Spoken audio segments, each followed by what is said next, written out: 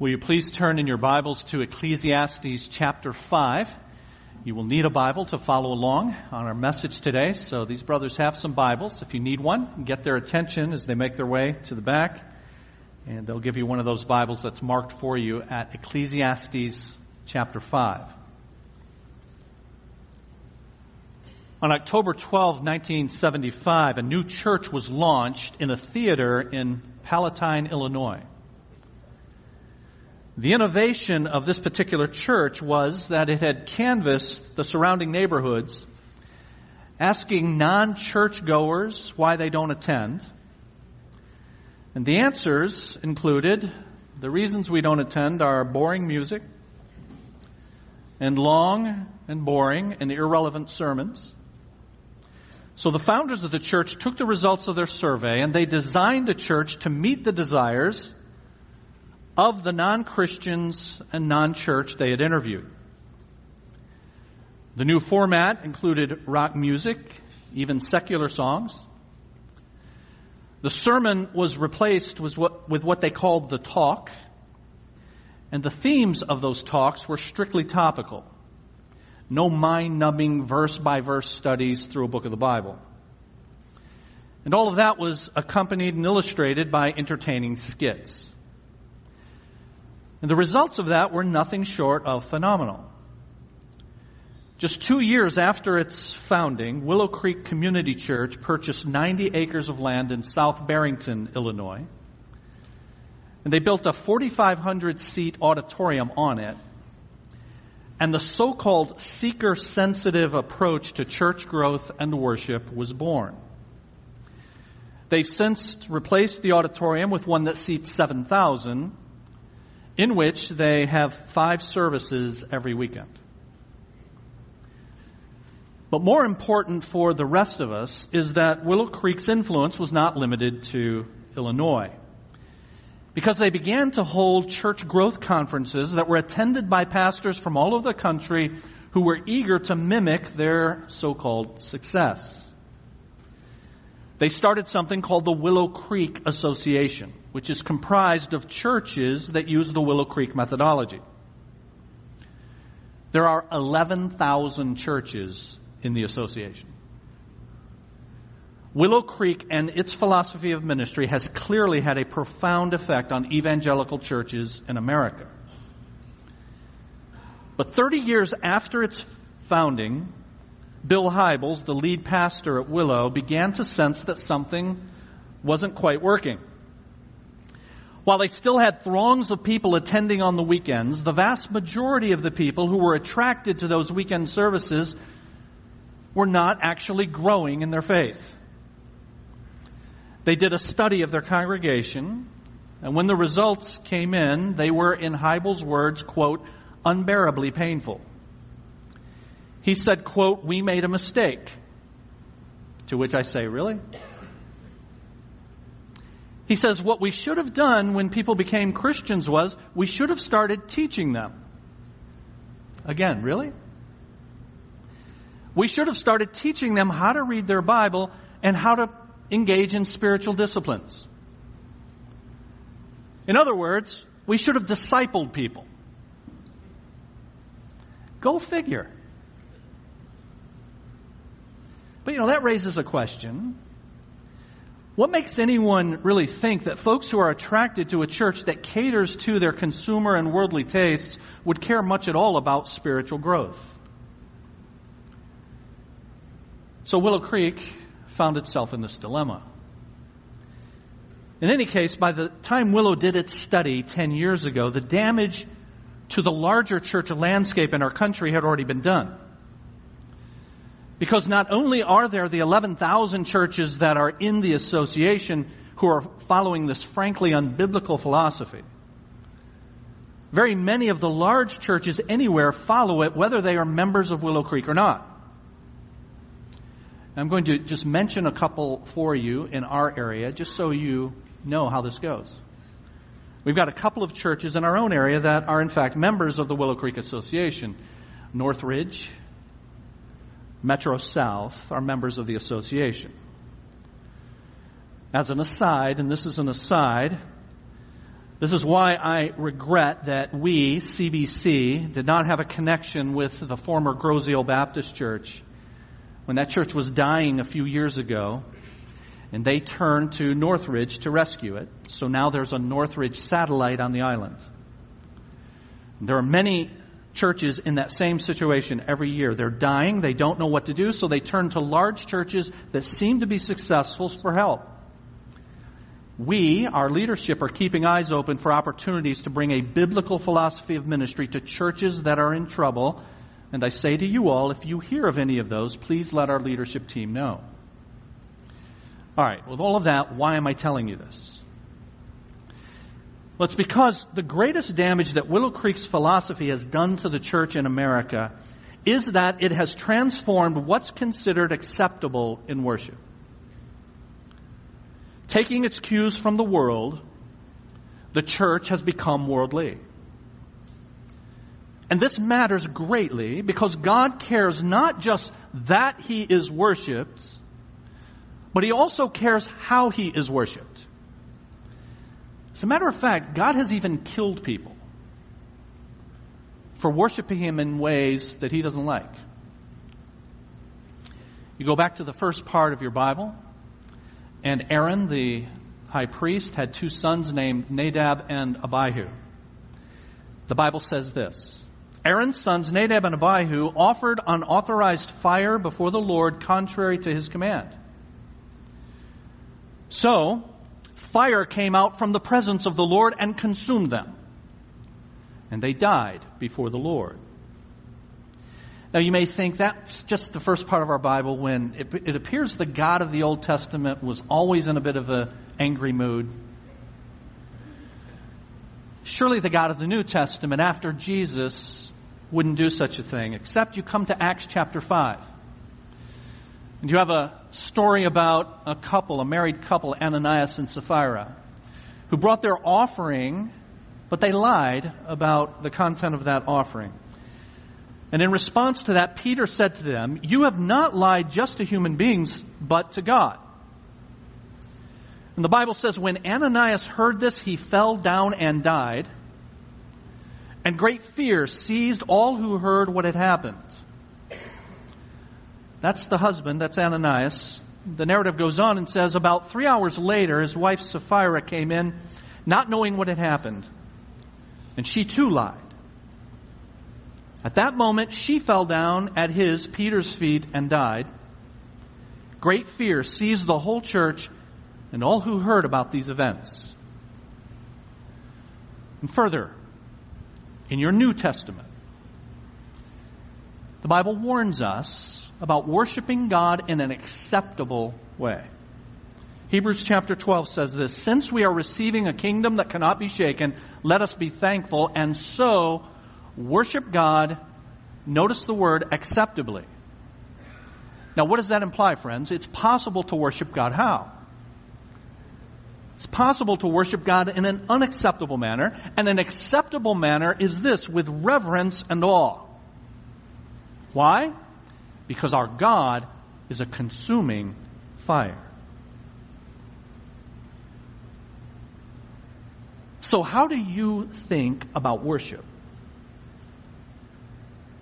How do you prepare for worship? Are you offended by what has become of worship in evangelical churches in our day, or do you think it's just another way of doing God's business? You see, friends, any church can be affected by this worldly approach to worship, even if it's not a member of the Willow Creek Association. And it can be so affected just by having people who think in worldly terms and then bring that perspective with them. What you do Monday through Saturday will determine what you want to hear and see at church on Sunday. And unfortunately, populist leaders are all too happy to accommodate the tastes and desires of the worldly crowd that they've attracted. If you imbibe worldly entertainment during the week, if you have worldly conversations, if you think worldly thoughts, you will bring that to church with you on Sunday. Now, so far we've covered 4 chapters in our study of the book of Ecclesiastes. And we've seen that Solomon, who wrote it, is telling us what life looks like from the limited earthbound perspective of what he calls, quote, under the sun. And now at the beginning of chapter 5, he suddenly shifts to considering the effect that an under the sun life has on how one participates in the worship of God.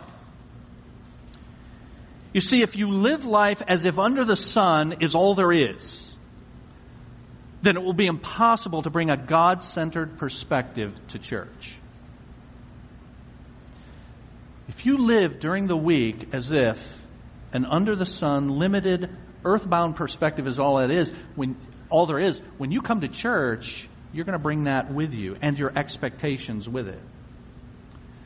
It has been rightly said, the problem is not the church being in the world. The problem is the world being in the church. And so we each need to ask ourselves, what are you bringing to church? What are you bringing to worship? We're going to look at what God has to say about that in Ecclesiastes 5. Let's ask God to help us as we do.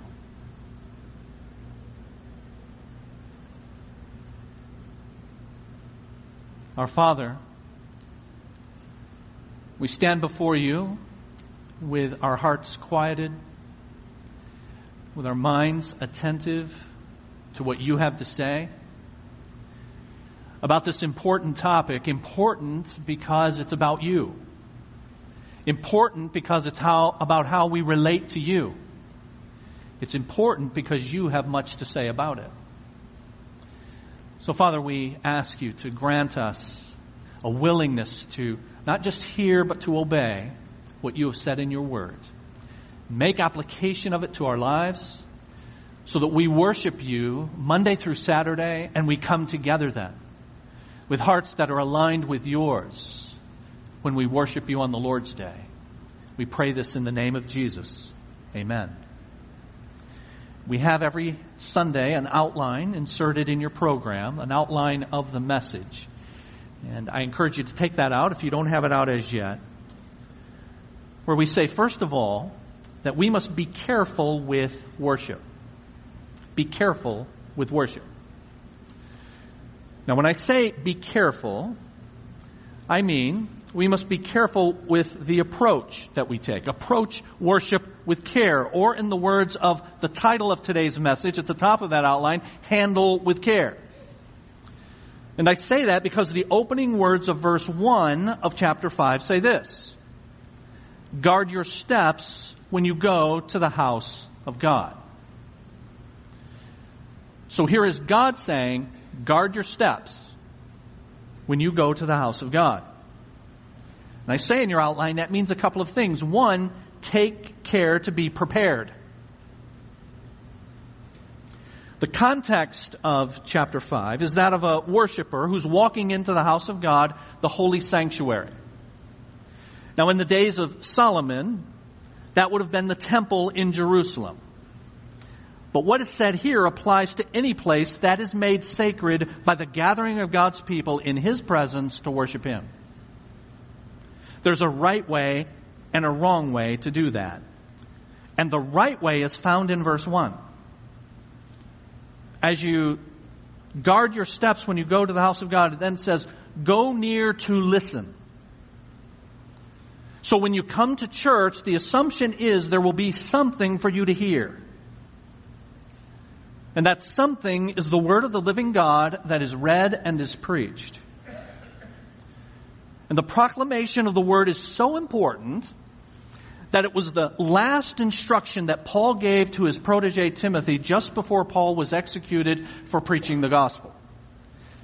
In the last chapter of the last letter that Paul would ever write, he said this: in the presence of God and of Christ Jesus, who will judge the living and the dead, and in view of His appearing and His kingdom, I give you this charge, Timothy: preach the word. And in that context, Paul also showed that what I said earlier about the seeker-sensitive approach to church is not really new. Because the next verse, he says this to Timothy 2,000 years ago. The time will come when people will not put up with sound doctrine. Instead, to suit their own desires, they will gather around them a great number of teachers to say what their itching ears want to hear. You see, friends, seeker-sensitive is really not new. There have always been and there always will be pastors who tailor their message to make it palatable to people. What's new is the audacity to make appeal to itching ears a published and promoted philosophy of ministry. And the conclusion many have had over 4 decades now is it must be right because it works. Verse 1 says, guard your steps when you go to the house of God. Go near to listen rather than to offer the sacrifice of fools who do not know that they do wrong. If we're going to guard our steps when we come to church, if we're going to take care to worship God in a way that's fitting, then we need to come prepared to hear the word. Now, friends, dear CBC friends, I must tell you that we have a bit of a problem with this at our church. Too many of us rush into worship at the last minute. Others stay out and up too late on Saturday to give full attention to God's Word. Still others have arguments with their family and with other cars on the road on the way. So it's impossible to come to worship in a proper frame of mind. You see, if worship is important, then it's important enough to prepare for the night before and the morning of, and to get to it on time. Now, if you were late today, I don't know that. Since I sit up front and my back is to you, so I'm not picking on you. I know that things happen to make us late beyond our control. I know when you have little ones, it's very hard to get everybody packed up and breakfast and in the car and all of that. But not every week. And not even most weeks. Now, we give you a little bit of a buffer. We've got the announcements. And then we have the call to worship after that. And I think many of us get in the mindset that as long as I get there by the time of the call to worship, which is basically true. But we don't even always do that. I urge you, friends, to give consideration to your preparation for worship so that you come prepared to hear. But it's not just having an awake and alert mind to take in the words that are read and spoken, but it's a matter of responding appropriately to what you hear, because the word translated listen in verse 1 means to obey. In 1 Samuel chapter 15, the Bible says to obey is better than sacrifice, and to heed is better than the fat of rams. And the Hebrew word translated obey in that passage is the same as our word translated listen in Ecclesiastes 5. The Bible warns us to be doers of the word and not hearers only. And so I ask you, as we each should ask ourselves, do we come to church every week eager to discover what we can apply to our lives? Is it resonating in your heart right now to apply even what's been said already about preparation for worship? Is everybody awake? Is everybody hearing? Is everybody open to applying? We must approach worship carefully. That requires that we're prepared. And also, I say in your outline, that we take care not only to be prepared, but to be humble. Take care to be humble.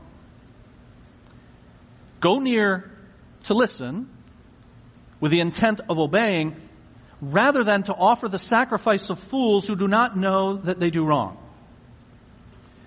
Now, the sacrifice, the worship of fools is ritual, going through the motions without considering the reason for which we do it, and especially the ultimate reason for which we worship, namely the sacrifice of God the Son, the Lord Jesus Christ, for us.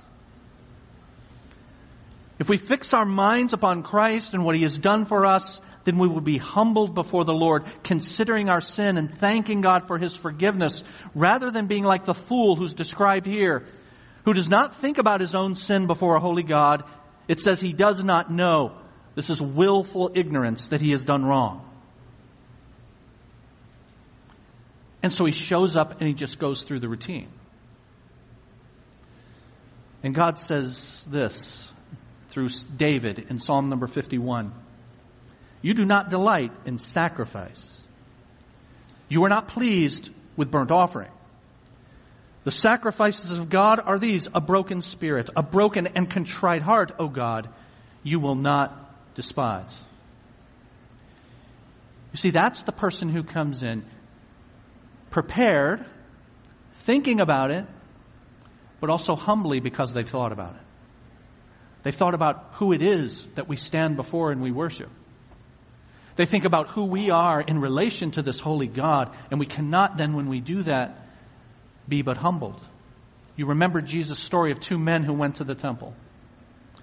And one man stood and he prayed about all of his own virtues. I thank you, God, that I'm not like other men. And then another man would not so much as look up, Jesus said, but he just beat his breast and he said, Lord, be merciful to me, a sinner. He humbled himself. He thought about in whose presence he was and the magnitude of what was taking place in that worship. And Jesus said, only that man went away justified that day. One preacher has said this, the damned think they are good, but the saved know that they are wicked. The damned believe the kingdom of God is for those who are worthy of it. The saved know that the kingdom of God is for those who realize how unworthy they are. The damned believe eternal life is earned. The saved know it is a gift. The damned seek God's commendation. The saved seek His forgiveness. This fool is one who has not thought about himself in relation to a holy God. And he's one who comes with a frivolous approach to God. Notice that word sacrifice in verse 1. One preacher has commented on it. There are a number of words in the Old Testament translated sacrifice. One of them is used of a burnt offering for sin, another for a grain offering. But the one that's used here is often used to describe a special festive offering. It was an offering on an occasion of great joy. They would bring an animal and sacrifice it, and a portion would go to the priest, and the rest was retained by the worshipers for a festive meal, a party. And the fool is the one who focuses on the festive meal. The fool was preoccupied with the offering that would fill his belly. Worship for him was that which provided something for him rather than something for his God. And this is the trend of American Christianity, and it's impacted so many ministries. The comment is often heard from American Christians, I'm just not being fed spiritually. Certainly there are, unfortunately, many churches that fail to preach and teach God's Word in an accurate and relevant way. But I've heard that said many times of churches where the Word of God is faithfully taught every week. So what's going on here? What I find is that a statement like that often has little to do with the teaching and preaching. Instead, people want us to have a certain length of sermon or want to hear what they feel they need, and on it goes. Typically, someone like that wants to leave feeling good rather than knowing more about God. You see, friends, the fool is concerned with the offering that he can enjoy. Give me something that I like. Give me a good feeling. Let's party. That is self-serving and foolish worship. Be careful with worship. That's what verse 1 is saying. Be on guard when you go into the house of God. Be careful with worship. But I say in your outline, our passage tells us as well, be careful with prayer. Now I'll be quicker with these next three because they really flow from that first one. Verse 2, do not be quick with your mouth. Do not be hasty in your heart to utter anything before God. That is, when we speak to God, we should give consideration to what we say and to whom we're saying it. So I say in your outline, when we come to pray before God, we should take care to be thoughtful. we should think about the fact that's stated in verse 2. Verse 2 says, God is in heaven and you are on earth. We should think about that when we come and pray to God. He's the one who's in heaven and I'm down here, and we should only pray in terms that are appropriate to that. So verse 2 says, so let your words be few. Now this is referring to what is called the creator-creature distinction. God is the one on the throne, and it is we who were made for Him, not the other way around.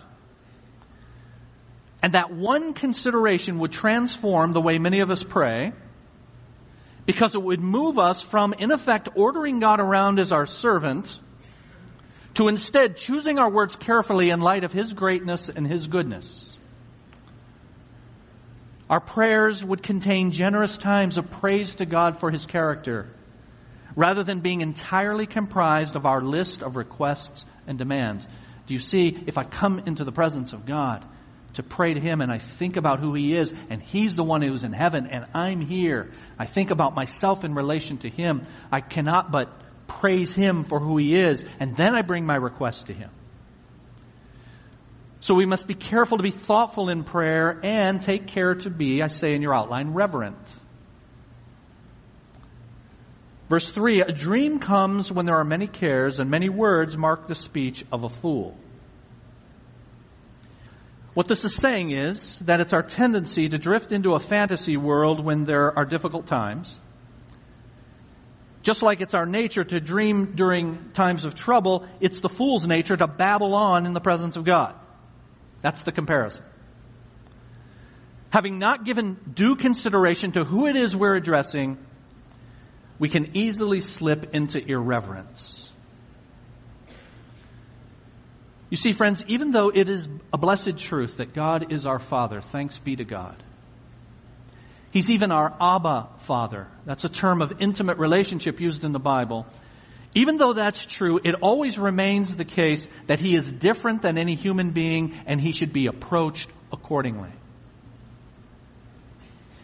Jesus gave the model prayer in what we call the Lord's Prayer. As you've heard me say, it's really the disciples' prayer. Because it's not a prayer the Lord prayed. The Lord was telling them how to pray. In that prayer, He said, forgive us our debts, forgive us our trespasses. Jesus can't even pray that prayer. He has no debts and trespasses. It was a prayer for us to pray, and Jesus gives the disciples prayer, and He says, approach God this way, our Father in heaven, hallowed be your name. Indeed, the Bible tells us He's our Abba Father, but that's our relationship, not our approach. We are bidden to come to Him because we're His children, with full knowledge that He hears us and He invites us to come into His presence because of Jesus. But how does that knowledge affect how we address Him? And for many people, it means that I have a casual relationship with God. Almost a sort of, what's up, Pop? God's rad, He's my dad. But you know, if you look at the prayers of the Apostle Paul, the very one who, by the way, told us that we have this Abba Father relationship in 2 of his letters, what you see is reverence. In Ephesians chapter 3, Paul said, I kneel before the Father, from whom every family in heaven and on earth derives its name. He not only addressed God reverently, but the content of his prayers were not frivolous. He goes on, he says, I pray that out of His glorious riches He may strengthen you with power through His Spirit in your inner being, so that Christ may dwell in your hearts through faith. And I pray that you, being rooted and established in love, may have power, together with all the Lord's holy people, to grasp how wide and long and high and deep is the love of Christ. Do you see, friends, how if we think about who God is and who we are in relation to Him, it transforms the way we go about our interactions with Him? Be careful with worship. Be careful with prayer. And in your outline, be careful with promises. Verse 4, when you make a vow to God, do not delay to fulfill it. He has no pleasure in fools. Fulfill your vow. It is better not to make a vow than to make one and not fulfill it. And so I say in your outline, as we make commitments to the Lord, we should take care to be faithful in those. We should take care to be faithful. How many times have you sat in church and in your heart you've told God all the great things you're going to do for Him and His mission and then failed to follow through? This common failure is rooted in what we saw earlier, the mistake of not thinking about God as who He is and who we are now in relation to Him. If we regularly contemplated the holiness of God, now hear me, friends, if we regularly contemplated the holiness of God, our sinfulness before Him, and yet the fact that we are adopted into His family due entirely to what He has done for us, if we regularly thought that way, we would have no trouble aligning our lives to serve Him joyfully and sacrificially. The commitments we make and break are made out of guilt. The commitments we keep are made out of gratitude. And every person here has ample reason, infinite reason for gratitude to God. You remember the story of Jonah. Jonah had to be reminded of why he should be grateful to God. God told Jonah, I want you to go preach to the Ninevites. Jonah did not want to go, as you know. Many people think Jonah did not want to go because the Ninevites were a fierce people. He was afraid of them. It's not the reason. The reason is he so despised the Ninevites and so thought of himself as self-righteous and more worthy of God's mercy than them, that he didn't want to have the word of God given to them so that they would repent. He didn't want to see them repent. He didn't like them. That's what he says in chapter 4 at the end of the book. But you remember God intervened. Jonah was cast overboard on the ship. He was swallowed by a great fish. Then his life was saved. He was going down for the third time, as it were. He thought he was going to die. And he praises God for saving his life. And he says this, what I have vowed, I will make good. But you see, he made good on the vow after he was reminded of all he had to be thankful for. We should take care to be faithful in our promises to the Lord. And then, I say in your outline, to be truthful in those promises. Take care to be truthful. Verse 6, do not let your mouth lead you into sin, and do not protest to the temple messenger, my vow was a mistake. Why should God be angry at what you say and destroy the work of your hands? You see, there is the induced guilt that motivates broken promises. But then there's the real guilt of saying what you do not mean. If you have to conjure up the desire to serve God strictly out of duty rather than out of delight in Him, then you will find yourself saying things and not following through, and then have in effect lied and sinned. The illustration here is of someone who made a commitment to an official at the temple, but later when the heat is off, it was an emotional thing. I was going through some stuff. I made some promises to God, but now the heat's off. How many people do that? The heat's off. The guilt has subsided. He then takes it back. My vow was a mistake. Old Testament scholar Derek Kidner says about this passage, it's about, quote, the well-meaning person who likes a good sing, turns up cheerfully enough to church, but who listens with half an ear and never gets around to what he has volunteered to do for God. Be careful with worship, with prayer, with your promises, and lastly, with priorities. Verse 7 says this, much dreaming and many words are meaningless. Therefore, fear God. All of the problems mentioned in verses 2 through 6 flow from verse 1. And that's why I used most of our time on verse 1. You see, the reason we talk to God in a flippant and self-centered way, the reason that we make promises that are not motivated by an enthusiasm for God and His glory, and so those promises fail, the reason for these is because we are not seeing and savoring God for who He is. And the answer to that in verse 7 is to fear God. That is to revere Him. It practically means this, that He is first consideration in all our decisions and at all times.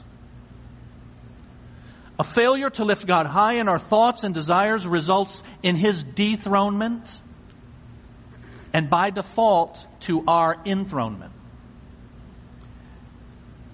We in practice replace Him with us.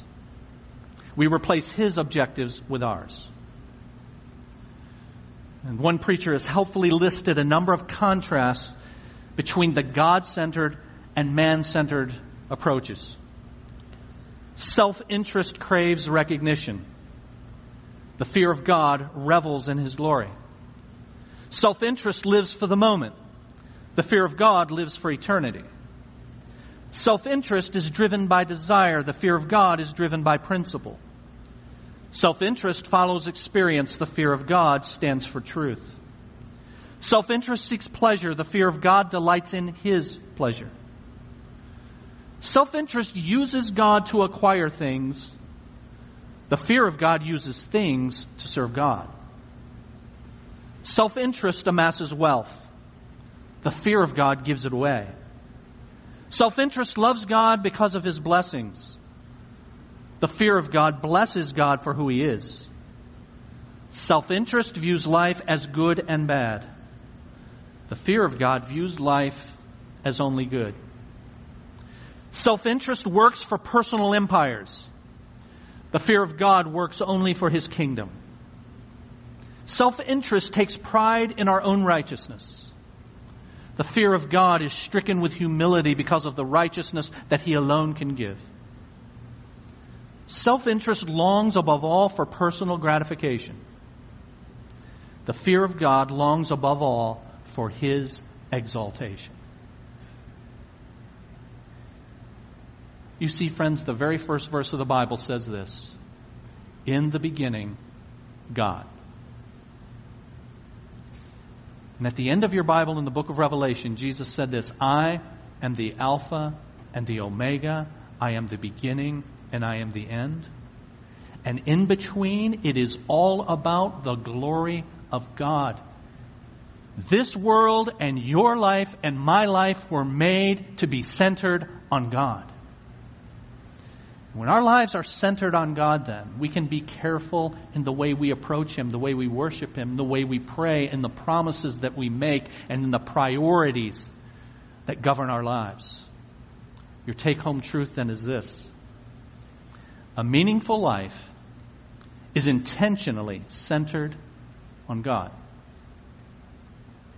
Intentionally centered on God. Now, we're going to pray in just a moment.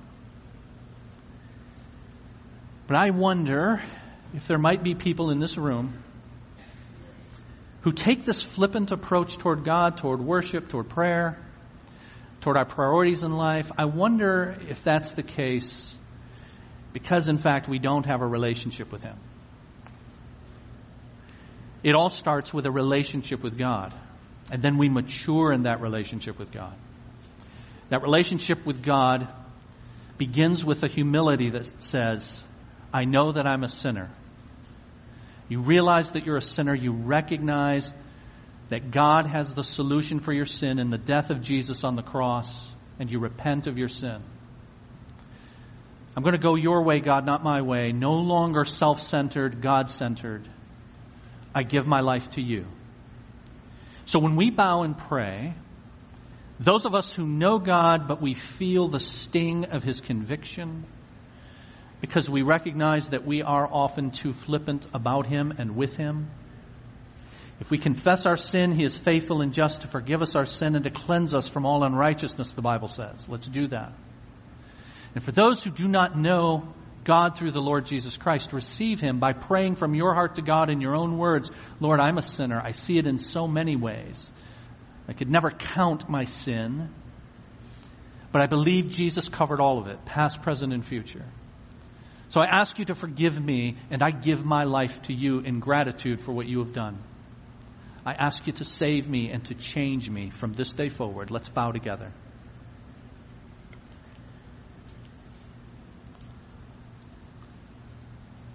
Our Father, we thank you for this privilege of gathering as your people in your presence on the Lord's day, a hallowed time, a set-apart time, a sacred time. Thank you for giving us the privilege of worshiping. And thank you that we can come near to you. We can approach your throne with confidence, as we read earlier. But all of this is because of you. All of this is because of our high priest, the Lord Jesus. And we can only have this relationship with you and be your people in your family if we have first come to you through the life and death of the Lord Jesus Christ. Oh, Father, I ask you, oh Spirit, to move upon the hearts of some in this room who may have come here not having a relationship with the Lord Jesus, and therefore they are unmoved by these things of God. That your Holy Spirit then will indwell them so that your heart beats with theirs now, so that they mimic your desires and they become their desires. Your priorities become their priorities. And oh Lord, for those of us who do know you, but are so often forgetful hearers, we ask you to forgive us. I pray that many of my brothers and sisters are recognizing that we become casual in our relationship with you. May commitments, true commitments, be made out of gratitude to you. Therefore, they will not be broken. And as a result, you will be glorified. We pray all of this in the name of Jesus. Amen.